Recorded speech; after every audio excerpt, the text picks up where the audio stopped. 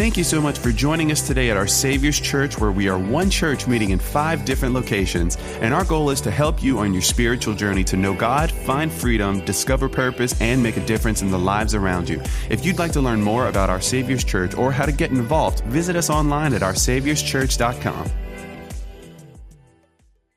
I want to jump back into our series, A Brand New We. We've been talking literally line by line through the book of Ephesians. And Paul's got an incredible letter that he wrote to a group of new believers, a young church, while he was in prison. And we've been going chapter by chapter, and I want to jump right back in to where we left off. But before I do, there's a concept that Paul has tucked in to chapter 4, where we're going to be spending a lot of our time today. And I think the best way I can explain this, or maybe anchor this thought to you, is to talk to you maybe about a principle that Kayla and I use in our parenting and in the way we raise our children. Y'all okay if we start there this morning, digging into that? What does raising children actually mean? Have you thought about that before? Some of you sit back and go, well, what did I do? How did I get myself into this? I had somebody tell me just this weekend how amazed and how proud they were of my oldest son. I had an opportunity to work with him today at a serve day. And I said, it is the hardest thing I have ever done, but it continues to be the most rewarding thing that I've ever done as well. So what does raising children actually mean? Does raising children mean just keeping them alive? I don't know about you, but sometimes I think mission for today is don't kill them myself. Is anybody else like that can relate? Saw a couple hands in the back. Is it just providing for them? Is that what it is to raise kids? You just provide for them? Give them everything they want? Not all. A couple of kids are saying, yeah, do that. No, it's not. There's got to be more to raising kids than just giving them everything that they want. Is it just protecting them from harmful things? If that were the case, and we just lock them away, right?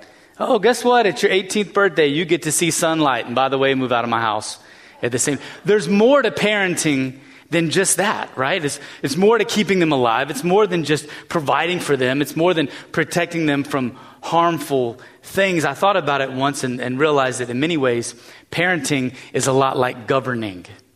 Parenting is a lot like governing. What do you mean, Pastor Don? Have you ever heard somebody say, well, as long as you live in my house under my roof, you're going to follow my rules? Anybody heard anything like that? Some of you, yeah. Some of you are afraid. I just gave you PTSD from hearing your mom and dad say that to you as well. But it's kind of like governing. But here's the problem. My kids, if I live that way, that's great for now. But one day my kids will no longer live under my roof. They will no longer have to follow my rules. So what do I do then? Right? There's this challenge. And here's what Kayla and I realized. My job as a parent is to try to have my house, my government, look as close to God's government as I possibly can, being as imperfect and human as I am, so that one day when they transition from my government into God's government, they don't go crazy and they have some sort of a picture of what it looks like in the real world in that. And that's the challenge. How do I help them understand God's way of doing things even when I'm imperfect? Now listen, there's so much to unpack here, and I promise as we continue our journey in the months and years to come, I'm going to show you what I think everything this book has to say about being a parent, because there is no better way I can help you in your spiritual walk, those of you that have children or are in that stage, than to do that. But I only have one thing that I can get to today, this one concept that I want to focus on to help us anchor in to what I think Paul is saying today. And here's this. One of the primary goals of raising children is bringing them to a place of maturity. I'm going to say that one more time. One of the primary goals of raising children is bringing them to a place of maturity. Now, here's why that's so hard, right? There's not just one stage of parenting, is there? No, it changes on you. About the time you get one thing figured out, they've grown, they need something else. It's different for you. How many of you feel like you're just constantly trying to catch up? Absolutely. I've got a picture of my beautiful family that I want to show you today. There's me and the 5 normlets. That's what we refer to them in our household. Those are the normlets that are there. Cole will be 13 next month. Madeline, who will be 10 in October. Avery, who's almost 8, will be 8 next week. Garrett is 2, and little Elodie, tucked there in the back, is just under 1 year old. And I think we've about figured out how to make them all look the same. Lots of practice. But that's how you do it, for those of you that are wanting to know. Here's the reality about parenting and what I need you to understand. There are different stages to parenting. I'm going to put these on the screen for you so you can see them. Different stages to parenting. You start off as the caretaker, right? What does that mean? It means they're completely dependent upon you. They can't do anything. My number 4 and number 5, if we don't get them out of bed, they're there all day long. If we don't put it in their face, they're going to starve. It's every single detail has to be accounted for and attributed for and provided for. We are caretakers. And then as soon as that season is over, we go into what I like to call cop season. It's the no, yes, stop, go type season. Kayla had a young mama approach her not too long ago and says, I'm so tired of saying no. I feel like all I do is say no, no, no all day long. And Kayla said, that's the season you're in. That's the season you're raising our children. It needs something different from you. Next season after that is what I call the coach season, right? Where you just model and encourage. You're demonstrating, you're showing them, giving them face to face. This is what it looks like. This is what I'm trying to help you with. And then if you keep them alive long enough, you get to transition into the next stage, what I call the consultant stage. How many of you are in that consultant stage where, listen, what you think don't matter unless you get invited in, right? And if you handle the first 3 stages well, parents, let me tell you, you're going to get invited into that last stage where you get to listen, you get to support, you get to advise them across the way. But here's the problem. They don't need the same thing from me every season. And for those of you with large families like ours, I'm constantly shifting hats. I go from, oh yeah, you can't take care of yourself, to stop doing that, to, no, son, this is what it looks like. Come here. And I'm praying one day they love me enough to ask my opinion. Because right now they don't get a choice. They have to listen to that. But I'm constantly switching hats as I'm on this journey to help them mature and be young people one day. Here's the problem though. If I'm not good enough, if I don't transition, if I don't shift, if I'm not adjusting on the fly to this, I could keep a child in a season long after they're ready to transition to the next role. Y'all see that? Here's what happens. If you stay too long in one season and you never progress to the next season, you'll stunt your child's development. But the same thing is true also. If I progress into the next season too soon, what will happen? Well, then I'll create a child that's what the Bible calls wise in his own eyes. And he'll be prideful, or she'll be little miss I know it all in the middle of those things. And so it's very difficult and very important that you understand how to do this, because raising children isn't just keeping them alive. It's not just providing everything for them. It's not just keeping them from harm. It's actually helping them come to a place of maturity. The way I parent Elodie, my infant, is totally different than the way I parent Cole, my teenager. Y'all with me so far? You following? But the goal for both of them is the same. I want them to come to a place of maturity. So how do you know when your child is ready for the next stage of their development? How do you know when you move on to the next season? Is it age? Is it all based upon their age? Is each season defined by the child's age solely? Some of you are shaking your head no. Some of you are looking at me like, please tell me right now. Please tell me. Here's the aha moment that Kayla and I came to in the middle of this, and it's simply this. Progression into the next stage of development isn't based on a child's age. It's based on their maturity. It's based on their maturity. That's how you know when to progress to the next stage. I'll give you some examples. In our house, we don't say, no, you're not old enough. We don't say that. We tell them, you haven't demonstrated that level of maturity yet. There's a difference. We don't say, hey, yes, you can do that when you turn 13. We tell them, hey, you can do that when you can be trusted to take care of your responsibilities without me having to remind you all the time. And if that happens when you're 10, then guess what? You're mature enough to handle that freedom with the responsibility that you handle. If it takes till you're 17 or 18, guess what? Your maturity will dictate that stage. So one phrase puts them in a position of just having to wait it out. No action necessary. And then the other puts them in a position of being responsible for their own maturity. I want my children growing up in my house, my form of government. Because remember, I got to transition them to God's government. I want them to understand that their growth, their development, their maturity is more their responsibility than it is mine. Y'all don't quite get this yet. I'm going to keep going a little bit. I would say it this way. Age comes with time, but maturity comes with effort. Age comes with time, maturity comes with effort. Isn't that how God's government works? Isn't that how things work in the real world? Is your spiritual development really based on your age? Like 18 years old, you wake up and poof, you're mature. No, does it you turn 50, your 50th birthday, all of a sudden you're wise? No, it doesn't work that way, and you know that. How many of you know some young people that are well more mature at their age than you were at yours? A few of you. How many of you know some old people that aren't near as mature as they should? Don't raise your hand, quit pointing to people. Don't do that. Here's what I need you to know. Your spiritual development, your maturity is not limited by your age. It's a function of your maturity, and you're responsible for your own development. Say this with me. I am responsible for my own growth.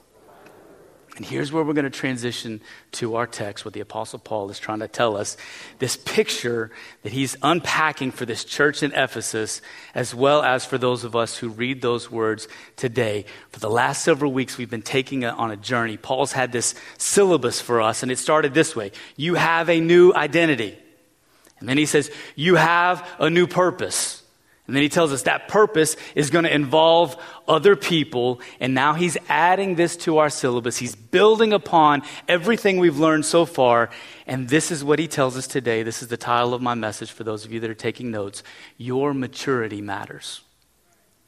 Your maturity matters. Everything that he's already told us, everything that he's unpacked unto this point, brings us to this moment where we look at the text and we understand, wow, my maturity matters. And there's a correlation between your maturity and your ability to accomplish the purpose that God has given you in this world.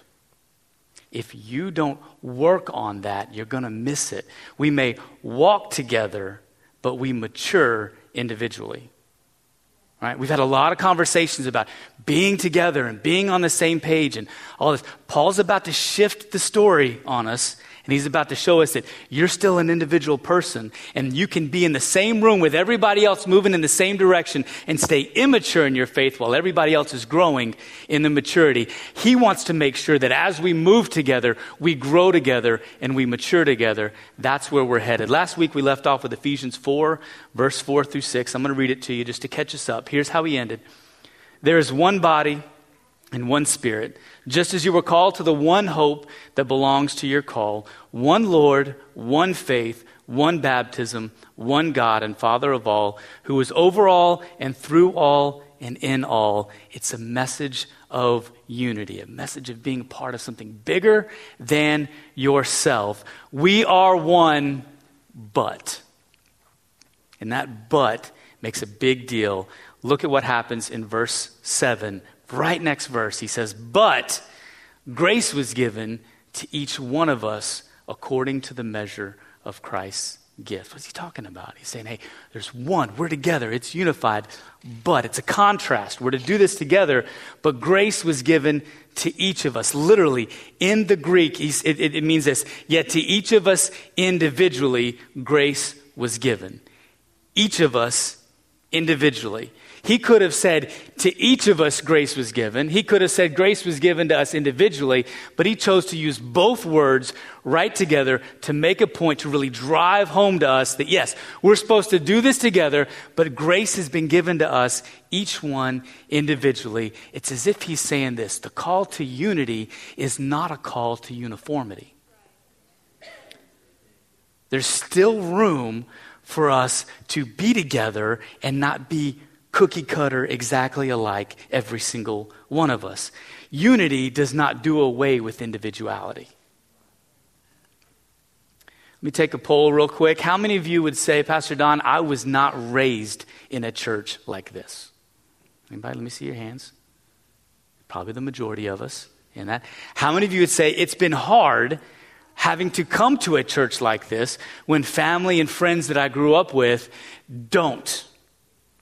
And you say, that's not how you were raised, right? It's difficult. Some of us sitting here don't realize the price that others have had to pay just for coming to a church like this.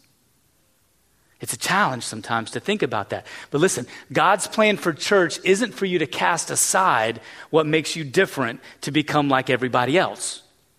His plan is to make room for what makes you different alongside of the people that are here. There's no power in everyone being the same uniformly. There's power in us being diverse and still moving in the same direction. That's what he's trying to tell us. This is what he's after. Here's how the New Living Translation says it. He says, however, he has given each one of us a special gift through the generosity of Christ. That is why the scriptures say when he ascended to the heights, he led a crowd of captives and he gave gifts to his people. It's in quotes. He's quoting from Psalm 68 there. It's a unique grace given to each of us individually. And you may say, well, Pastor Don, for what purpose? Why? Look what else he gave, verse 11 through 12. And he gave the apostles, the prophets, the evangelists, the shepherds, and the teachers. And if you miss this phrase, you'll miss the whole thing today. To equip the saints for the work of ministry, for building up the body of Christ. My biblical role as a pastor is not to do ministry. My role is to equip the people to do ministry. That's what Scripture tells us here. We say, well, what kind of ministry, Pastor Don? Well, that depends on that specific, unique gift that you were given, that Paul was talking about. My biblical role is to equip you for ministry. Your biblical role is to use your gift to do that ministry. Are you following me so far? Okay, for those of you that aren't following me, I'm going to show you in Scripture where we see this. Here's an example of sheep doing ministry. This is not a shepherd doing ministry. There's a picture of sheep doing ministry. This is Jesus' words on the final judgment from Matthew chapter 25. Here's what it says. It says, but when the Son of Man comes in his glory and all the angels with him, then he will sit upon his glorious throne. All the nations will be gathered in his presence. Look at this. And he will separate the people as a shepherd separates the sheep. Everybody say sheep. From the goats. Say goats. He will place the sheep at his right hand and the goats at his left. And then the king will say to those on his right, he's talking about who? The sheep. Come, you who are blessed by my Father, inherit the kingdom prepared for you from the creation of the world. And he says this, for I was hungry, and you fed me. I was thirsty, and you gave me a drink. I was a stranger, and you invited me into your home. I was naked, and you gave me clothing. I was sick, and you cared for me. I was in prison, and you visited me. They go on and say, well, when did we see you, Jesus? We don't know what you're talking about. And he says, I tell you the truth, when you did it to one of the least of these, my brothers and sisters, you were doing it for me. Look at those words, feeding, providing a drink, inviting into the house, right? Giving clothing, caring, right? Visiting. Sounds a lot like ministry, doesn't it? But who was he talking to? He wasn't talking to the pastor. Oh, I get in trouble if I don't do these things because I'm the pastor. But Scripture is very clear that my job is to equip you to go out and do these things because you're the sheep. And if I don't, and if you don't get to call yourself sheep, do you? What do you get to call yourself? Goats. We don't need a church full of goats. We need a church full of sheep. And if we do this right, I won't be the only one here called to do ministry. You are gifted by God to do ministry. That's what Paul's telling us. And again, that same question. Pastor Don, what kind of ministry? Well, that depends on the gift that you've been given. Here's what the Apostle Peter would say in 1 Peter chapter 4. He says this, each of you has been blessed with one of God's many wonderful gifts to be used in the service of others. So use your gift well. If you have the gift of speaking, preach God's message. If you have the gift of helping others, do it with the strength that God supplies. Everything should be done in a way that will bring honor to God because of Jesus Christ, who is glorious and powerful forever. Y'all following that scripture, what he's saying there? Do you think Brittany and Bree and Stacy and Ryan and Andrew and Nathan and Isaac, you think they're gifted? I do. And what happens when they use that gift every Sunday? It's beautiful. It's a beautiful thing. Was Tyler not gifted to come and to exhort us right after worship and draw our hearts straight to where God was in the moment of all that? What would happen if he just came in here and sat in the pew every Sunday and didn't use that gift? When you meet Gene and Andrea at the door walking in, you feel like $1 million before you've taken that second step in the door. Why? Because they're gifted to do that.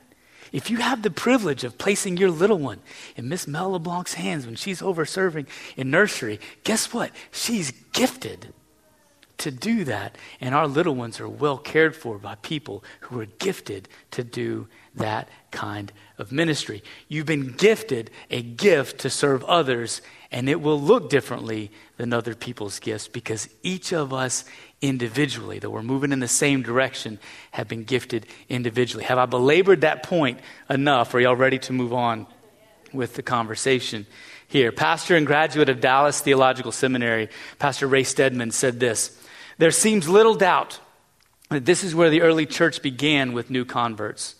Whenever anyone by faith in Jesus Christ passed from the kingdom and the power of Satan into the kingdom of God's love, he was immediately taught that the Holy Spirit of God had not only imparted to him the life of Jesus Christ, but it also equipped him with a spiritual gift or gifts, which he was then responsible to discover and exercise. You've been gifted a gift to do ministry that you are responsible to discover and to exercise. And then what, Pastor Don? What happens when I'm doing that thing? What happens when I found it, when I put it to work?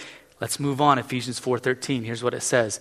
This will continue until we all come to such unity in our faith and knowledge of God's Son that we will be, there's that word, that we will be mature in the Lord, measuring up to the full and complete standard of Christ. Now, there's a lot to unpack in that one section right here.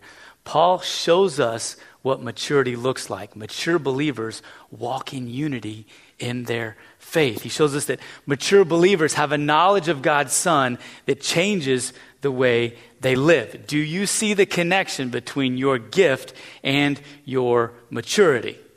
He's not only telling us that what maturity looks like, he's showing us how to get there. How do I get to a place where I grow in my maturity? He would say it's by using that unique gift that God has given you that you are mature. It's the use of our individual gifts that brings unity in this house. Y'all following me so far? It's the use of our individual gifts that shows others what Jesus looks like. And it's using our individual gifts that brings us to maturity in the Lord. I will say it this way. If you don't use your gift, the church won't be unified. Others won't know about Jesus, and you yourself won't be mature. I don't know any other way to tell you. And I had a conversation with my 7-year-old last night. We had to make a tough decision on what his morning would look like. He was very disappointed, but he was not operating in maturity. And there at the side of my bed as he's debating and appealing the decision that was ruled from the governor of the house, I said, son, I need you to understand what I want for you is maturity. And I will sacrifice your short-term happiness in order to promote long-term health for you as long as I possibly can. I didn't decide this for you. You decided this for you when you chose something. But Dad, did I choose that? No, okay. So who's to blame for this consequence you're facing in your life right now? And he had no other choice but to look me square in the eye and say, I did that. It's my fault. That's right.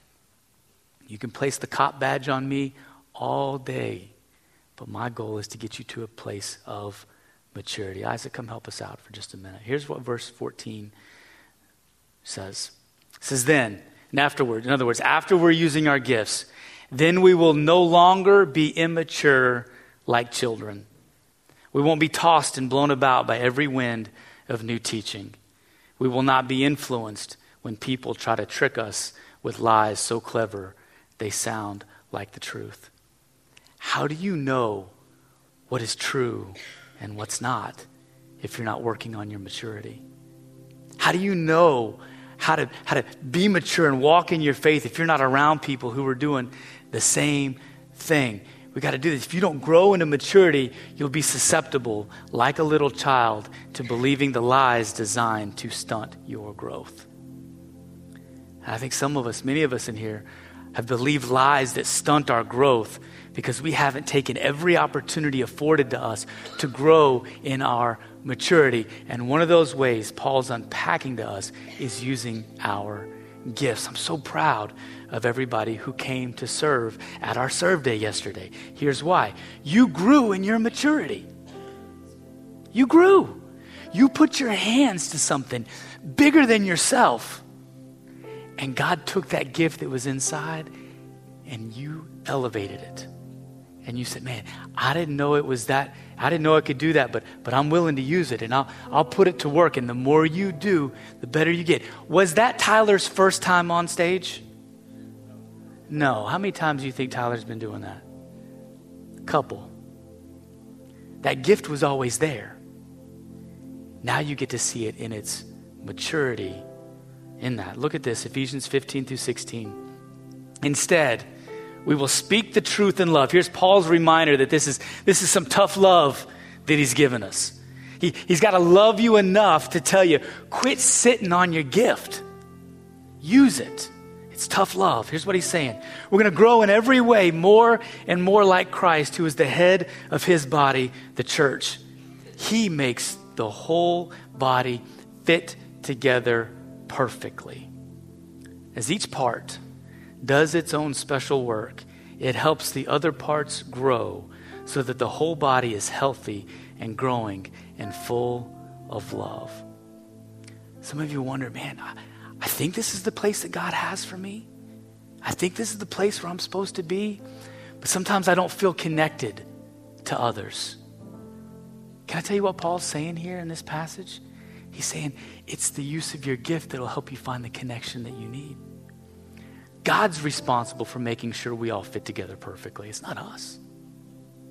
And he's gifted us individually so that when we come together, the pieces fit nice and tight together. Ushers, help me for just a minute. I've got a gift that I want to give each of you guys today. Just a little token that I want to hand out. It's a small gift for you. It's just to remind you of our time here together. As the ushers make their way more quicker.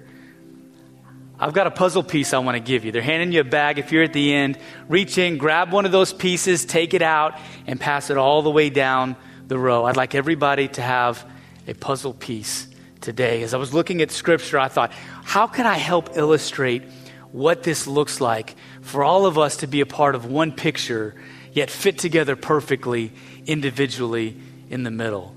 Grab that puzzle piece as they're handing them out. And I want you to have that in your hand. Everybody get one. And I want you to look at this puzzle piece. Shouldn't be foreign to you. Some of you like jigsaw puzzles. Some of you run anytime you see one. Kayla loves some jigsaw puzzles in the middle of this. Take that puzzle piece. Some of you are trying to put it together next to the person next to you. I don't know if that's going to work. Question for you. Can you look? Everybody take a look at your piece. Can you look at that piece and tell me what the bigger picture looks like? just by looking at your piece? Can you do it? No, you can't. You can't. And if the individual piece that you're holding doesn't make it on the table, will the puzzle ever be complete? What would happen? Here's what we're going to do. When I dismiss us here in a little bit, we're going to put the puzzle pieces together. No, I'm kidding. We're not going to do that. You'll be hit. Some of you are looking at me like, is he serious? Like he's really going to make us do this? Oh, man. Oh, man. We're a fan of spiritual authority, but you may be taking that a little too far, Pastor Don. You want to see the picture that all your individual pieces make? Yeah, let's show them. This is the picture that and you think, oh, that's cute. It's a couple birds and an acorn and a squirrel. And Pastor Don, what in the world does that have to do with church and Ephesians 4 and all of this? And let me tell you, not a thing. It doesn't have anything to, it was either this or the Disney Princess Castle. Apparently Walmart was struggling in the puzzle department for something like that. Here's the point I'm trying to make. Every puzzle piece has a place. And if that piece isn't there, then the puzzle is not complete. And many of us are sitting here today, and you have no idea the place that God has for you in the big picture he's trying to create for our church.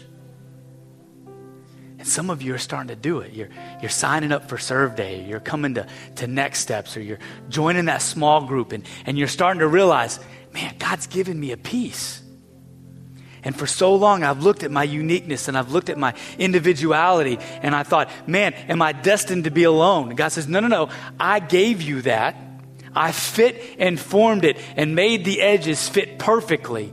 And maybe you've been so disconnected because you've never stepped out to say, hey, I got this one. Where does it fit?